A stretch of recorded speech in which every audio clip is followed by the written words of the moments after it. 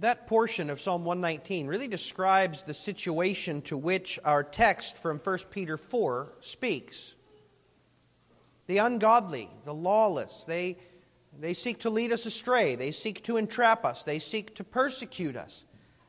But we look to the Lord and we seek the guidance, the strength, the encouragement that He gives so that we might live differently, not giving in to the temptations, not being discouraged by the persecution, but trusting always that God will provide what we need. 1 Peter 4, we're going to look at the first 6 verses, which really help us to understand who we are, what our calling is as Christians. The apostle writes, "Since, therefore, Christ suffered in the flesh, arm yourselves, therefore, with the same way of thinking. For whoever has suffered in the flesh has ceased from sin, so as to live for the rest of the time in the flesh, no longer for human passions, but for the will of God.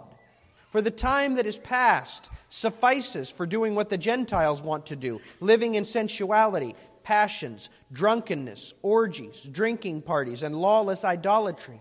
With respect to this, they are surprised when you do not join them in the same flood of debauchery, and they malign you. But they will give account to Him who is ready to judge the living and the dead. For this is why the gospel was preached even to those who are dead, that though judged in the flesh the way people are, they might live in the Spirit the way God does." Amen. Beloved congregation chosen in Christ, have you ever asked why you are here? What is your purpose? Why do you endure that day-to-day struggle with all of the work and the conflict and the pain this life holds? Why does God want us to endure it all? What's the ultimate benefit of all that endurance? Truth is, sometimes it's difficult to answer those questions honestly. Sometimes life makes you feel like a hamster on a wheel, going round and round and round, expending a lot of energy, but not really accomplishing anything worthwhile. And that can especially be true for those who openly identify with Christ in a world that despises Him. When you openly identify with Christ, it's costly at times. It requires an awful lot of effort, and it brings an awful lot of scorn. And you wonder, what good has it done for the people around me? What good has it done for me? Wouldn't it just be easier to confess Christ in my heart and just blend in?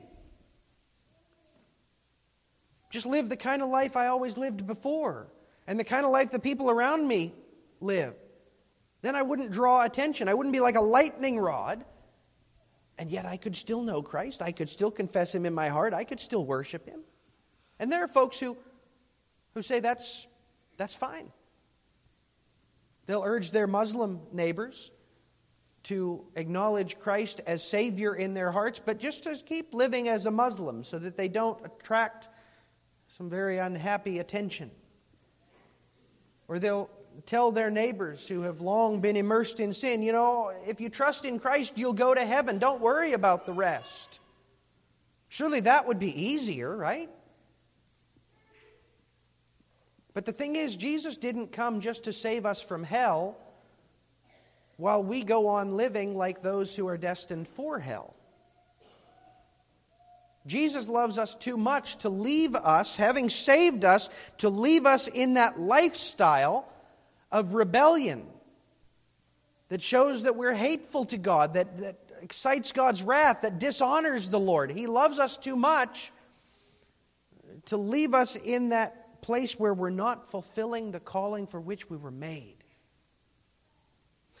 And so this passage, and many like it, call us who have turned to Christ, call us whose sins have been forgiven, to now pursue a new purpose in life.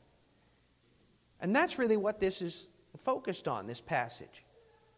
The Lord wants us, having turned to Christ, having been forgiven of our sins, He wants us wholeheartedly to pursue a new purpose, so that all of life is pointed to Christ, so that all of life is aimed at honoring Him and showing others who He is. Now, if we do that, it won't be easy, but it will be fulfilling in a way that our old life never could be.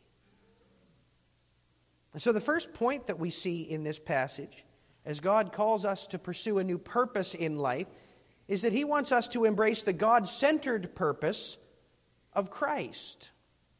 Notice the passage begins with that word therefore. I always point that out. It always helps us to understand the passage we're going into, especially when it occurs right at the start. Since therefore. It wants us, the author, Paul or Peter, wants us to recall what we just saw, how Jesus came and suffered and died for our sake, because of our sins. How Jesus preached to those who were dying in sin. How He gave us the comfort and the encouragement of a sacrament that reminds us that we were joined to Him in His suffering and death, and also in His victory over death. Therefore, because of all that, we have an obligation. And the obligation is to arm ourselves with the same way of thinking that Christ has. Now that verb, arm yourselves, that indicates that we're going into battle. Right? The Christian life is a life of warfare. It's a lie to say that if we turn to Christ, all our problems will be over, all our struggles will be at an end. No. The Christian life is a life of warfare, and we need to be armed for the battle. But this is not a conventional war. It's not a war that's fought with guns and with infantry. There won't be airstrikes and mortar rounds exploding on every side. This is a spiritual war, the kind that takes place in the heart and in the mind, in the inner man. It's the kind of war that is fought not with physical weapons, but with weapons of the heart. So the weapon with which we must arm ourselves is the thinking of Christ. The same thinking that drove Jesus to do what He did. The same love that drove Him to die for those who were still His enemies. The same willingness to do whatever it was that God had willed Him to do. This is the weapon with which we must arm ourselves if we're to stand in the war that looms before us. But then Peter says a rather curious thing. He says, for whoever has suffered in the flesh has ceased from sin. That's a curious thing to say. We need to ask, what exactly does he mean there? Now, of course, Jesus suffered in the flesh for us. In doing so, He suffered the penalty for our sin. He ended His dealings with sin once and for all. But Peter's not talking about Jesus there. He says to us, arm yourselves with the same way of thinking. And then He says to us, whoever has suffered in the flesh has ceased from sin. And I want to suggest to you that has a twofold significance. On the one hand, it reminds us that we have been joined to Jesus who suffered for us. Jesus suffered in the flesh for our sin, for our sinfulness as well. And then He rose up victorious over sin, over death, over Satan, over all of it. We, by faith, have been joined to Him. We saw that in Colossians 3 in our assurance of pardon. And that means His victory over sin, His victory over Satan, that's ours. We share in it. Once we were slaves to sin. We had no choice. We would always do what was wrong. The only question was, which wrong would we choose? But now, because we've been joined to Christ, in Him we have suffered. In Him we have victory over sin. In Him we have the ability to choose what is right instead of what's wrong. To choose to follow the Lord instead of disobeying Him, rebelling against Him. So that's the first significance of saying whoever has suffered in the flesh has ceased from sin. We have the power to cease from sin because we're joined to Christ. But at the same time, we need to fight. It's not automatic. And that points to the second meaning that's wrapped up in that. If we do decide to reject sin, we will suffer in the flesh. It'll bring struggle, denial within us and also from without. Young people, if you haven't figured this out yet, you're gonna. when you resolve to turn away from sin, it ignites a war within you. You know what you should do, but you also know what you want to do. You know what the Lord said you need to do, but you also know what your friends are telling you need to do. And you feel like the rope in a battle of tug-of-war. That's a struggle. That's a fight. And if you make the right choice, if you go to where Jesus says to go, if you do what God tells you to do, well, then you know the struggle of persecution, because your old friends will prove not to have been friends after all. They'll say really mean things about you. They'll mock you. They'll belittle you. They won't want to hang out with you anymore. That's a struggle. But it's in the midst of that struggle that we learn to cease from sin. It's in the midst of that struggle that we learn to put off the old man and to take up the new man that is formed after the image of Christ. That is part of our calling as Christians. Jesus chose willingly to suffer for us so that we could be saved. And now He wants us, by the power that He gives us, to choose willingly to suffer on His behalf. By standing against the crowd. By rejecting those inner desires to sin. By choosing what is good and what is right and what is holy and what is pleasing to God, even though it costs us in the moment. This is a fundamental part of the Christian life and a radical departure from what we once were. It's the calling to decide, who will I be? What will define me? What is my purpose in life? And Peter tells us there's only two possible answers to those questions. There's either living for the rest of the time in the flesh for human passions, or living for the rest of the time in the flesh for the will of God. Living for human passions is what comes natural to us. Do whatever feels right. Do whatever will get you the praise of men. Do whatever comes to hand. But that is always going to lead us into rebellion, into conflict with God, against His will, into the way of Satan. The alternative is to do the will of God. God's will is always good. We might not always recognize that when it involves suffering or loss, when it involves giving up that which we deeply desire to do. But if God commands us, and if He prepares us for it, then doing the will of God is the best thing we could ever embrace. Now understand, Peter's not saying we need to live a life of perfection in this world, or that we even can. God has not yet, as long as we live in this fallen world, He's not yet equipped us to live perfectly. But He wants us to strive for perfection. He wants us to strive to put off sin, to strive to follow after the example of Christ. And if we do, then by the power of the Holy Spirit within us, by the victory that Christ has won for us, we will begin putting off those sins. We will begin doing the will of God. And it will be a radical transformation. That's what God wants for us. He loves us too much to leave us unchanged, to leave us in that way of rebellion.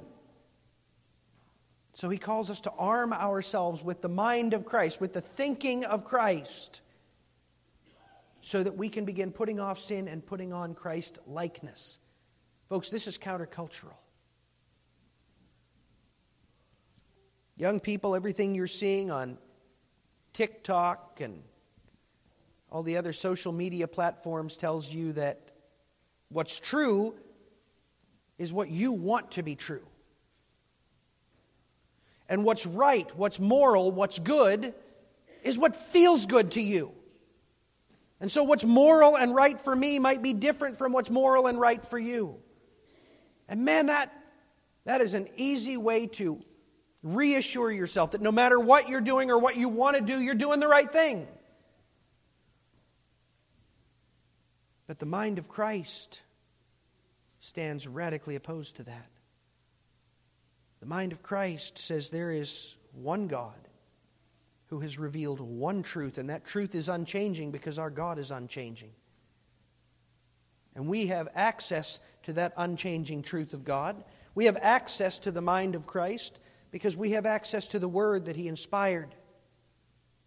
And by that word, He will show us, He will unveil for us in places like Exodus 20 with His law, the sins that we're so apt to embrace, but also the righteousness that we're called to embrace. And the more we dig into it, the more we pray for insight and wisdom in applying that to our lives, the more we'll see how much of our old self needs to die, how much change and transformation we need. But as we embrace it, it'll be amazing.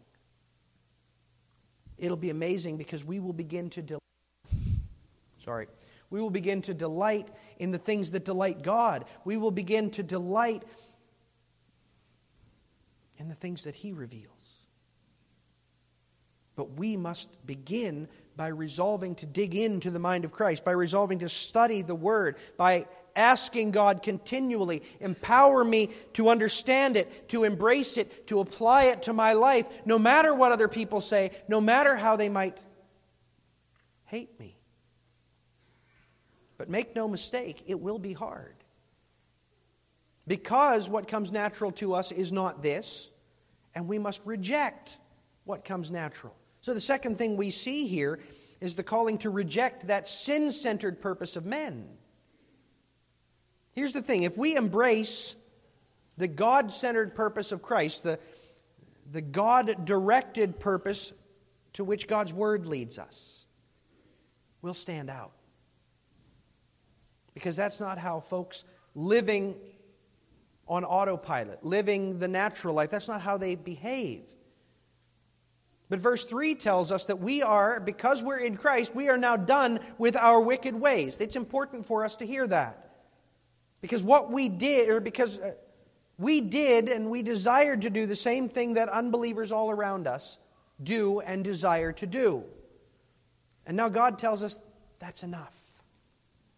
As Paul told the people of Athens in Acts 17 verse 30, the times of ignorance God overlooked, but now He commands all people everywhere to repent.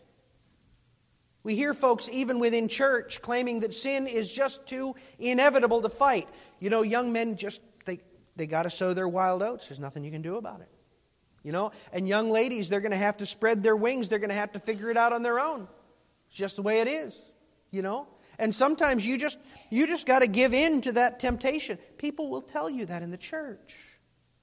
But it's a lie. God says no. It doesn't matter whether you have lived for the ways of the flesh only for a brief span of time, your first 8 years.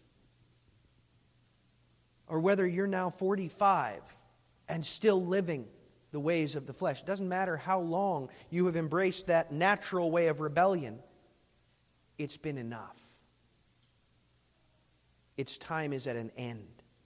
Now, today, he says, is the time to put it out, to get rid of it, to be done with it. The time that is past suffices. It is enough for doing what the Gentiles want to do. And then he describes that lifestyle, that kind of action that comes natural to every single one of us. Unbelievers pursue sensuality and passions. They desire experiences that immerse them in the sensual pleasures. They follow after cravings that they then turn into idols, false gods, which they actively serve. Now understand, God created the pleasures of the flesh for good, if they're used the way He designed them to be used. When used within the context of marriage, sexuality is a rich blessing. It serves to deepen the unity God has given between a man and a wife. It cements that unity by drawing husband and wife closer to one another than they are with anyone else. That is a great, immense blessing. But when it's misused, when it's shared outside the bonds of marriage through adulterous behavior, or when it's enjoyed alone through pornography or sexting or the like, then your sexuality becomes a poison that destroys relationships and tears you apart from others and isolates you. Proverbs 6 says it's like hot coals. Used properly, a number of you have wood burners in your houses or wood boilers outside. Hot coals can be a rich blessing there, right? They can warm your house. If necessary, they can cook your food. But if you take them out of the proper confines of that stove, of that boiler, well, they can burn down your house. They can do a lot of damage. And likewise, sexuality, when it's used outside the bonds of marriage, it'll destroy whatever it touches. Yet that's precisely what unbelievers delight to do, and with all of God's good gifts. So they pursue drunkenness, orgies, drinking parties. Now, there's nothing wrong with enjoying the blessing of the vine. Matter of fact, Jesus' first public miracle was turning water into very good wine. Both the Psalms and Paul extolled the virtues of wine used properly. But when it's used improperly, when it's used to bring about drunkenness, well, now it's used to dull the senses. Now it's used to remove inhibitions. Now it's used to silence that conscience that would normally not allow you to do those things that you want to do.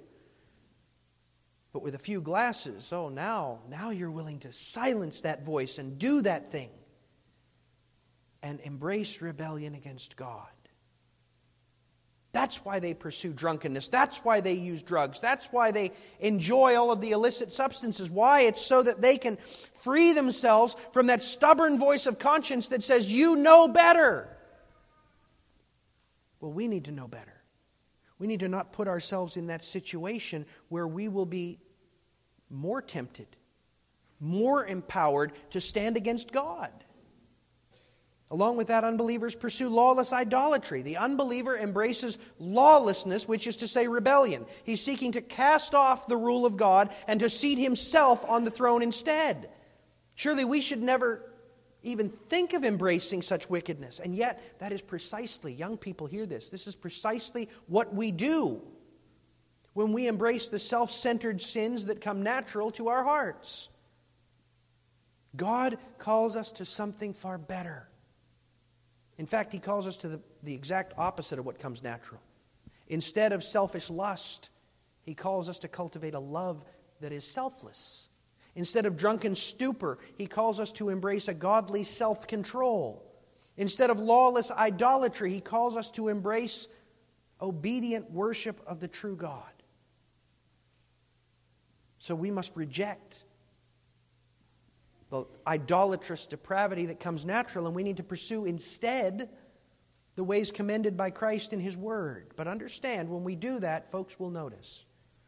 And the unbelievers will not be impressed. Verse 4 says, with respect to this, they are surprised when you do not join them in the same flood of debauchery. They think it's strange, because it's incomprehensible to them that someone would reject the momentary pleasures of the flesh. They live for the moment. They live for the thrill of the instant. Why wouldn't you do that? Sure, there might be a hangover tomorrow, but tonight we party. Sure, there might be a heartache down the road, but you know what? We might die tomorrow. So just enjoy the passions of the flesh at the moment. Why would you reject that? Why would you not do that, they ask. And so they scratch their heads and they look at you like you just turned green. And then if you persist in following the ways of the Lord, they'll turn on you. Peter says they will malign you. They will speak evil of you because your repentant lifestyle offends them. Why is that? Children, understand, if you live a Christ-like life, if you embrace the ways that the Lord commends, people will speak evil of you. Because the way you're living reminds them that they don't have to live their way. They don't have to embrace those sins. They don't have to go in that path of rebellion. And it reminds them that one day they will answer for it. It afflicts their conscience, and they don't like that.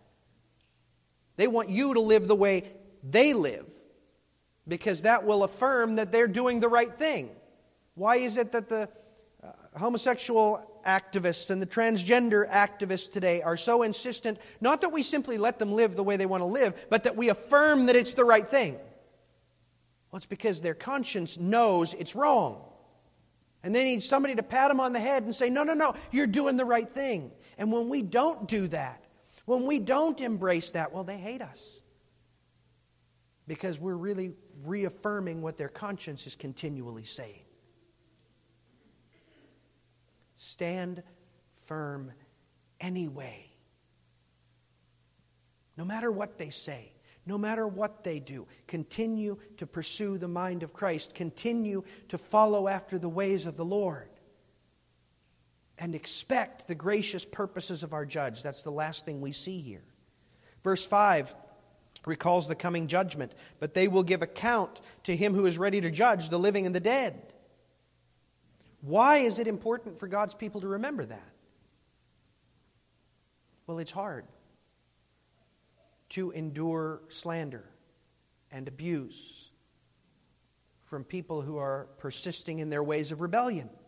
It can tempt us to turn back from the way of Christ, or it can lead us to desire revenge against those who are speaking ill of us. It's terribly hard to pursue holiness when surrounded by those who are rebellious. So Peter reminds us, listen, those who oppose you, they'll answer for it in due time before a judge who is far more effective than you ever could be.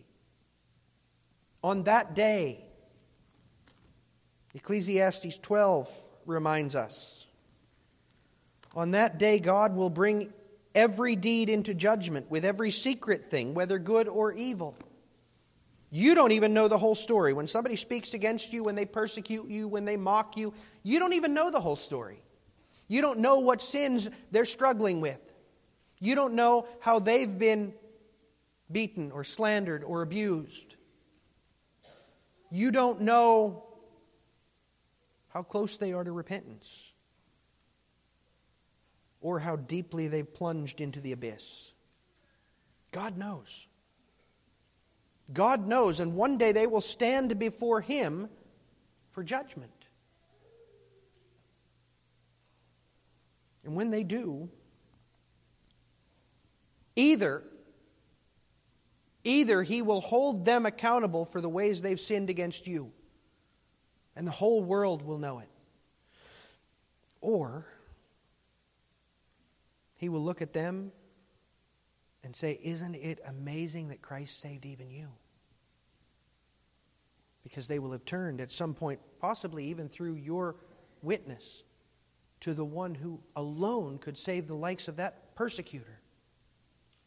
But one way or another, God will work it out. God will handle it. So you don't have to. Folks, this is comfort. The people of this world, in their idolatry and sin, they may slander you with their unfair claims, and they may pass laws forbidding that you do or say what God says you must do or say. They could ruin your business. They could attack your family. They might drag you to court. They're doing it now. I just read last week in a couple of different news outlets.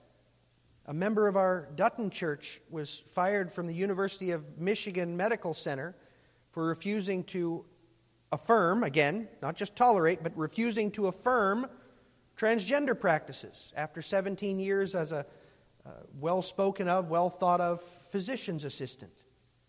That's going to become more and more common. They're going to keep doing it. But we don't need to worry. We don't need to fear, and we certainly don't need to get vengeance. What we do need to do is to take seriously our calling.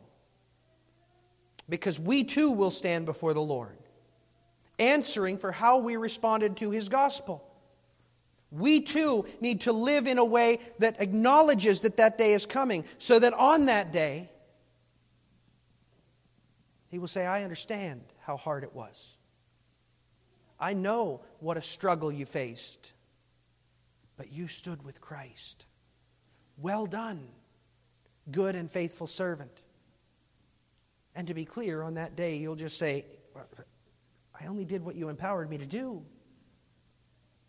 But what a blessing to receive that warm welcome from your Father whom you continued to acknowledge. My friends, listen.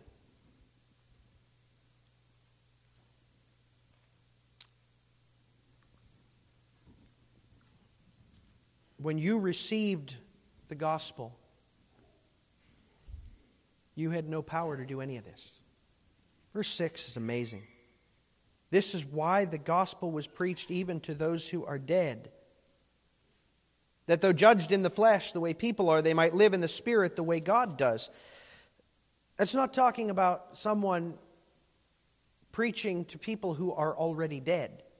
It's talking about how the Lord preaches, brings the word, and has it proclaimed to those who are spiritually dead. They have no life in themselves. They have no power in themselves. They are walking in the way of destruction, and they are bound for destruction.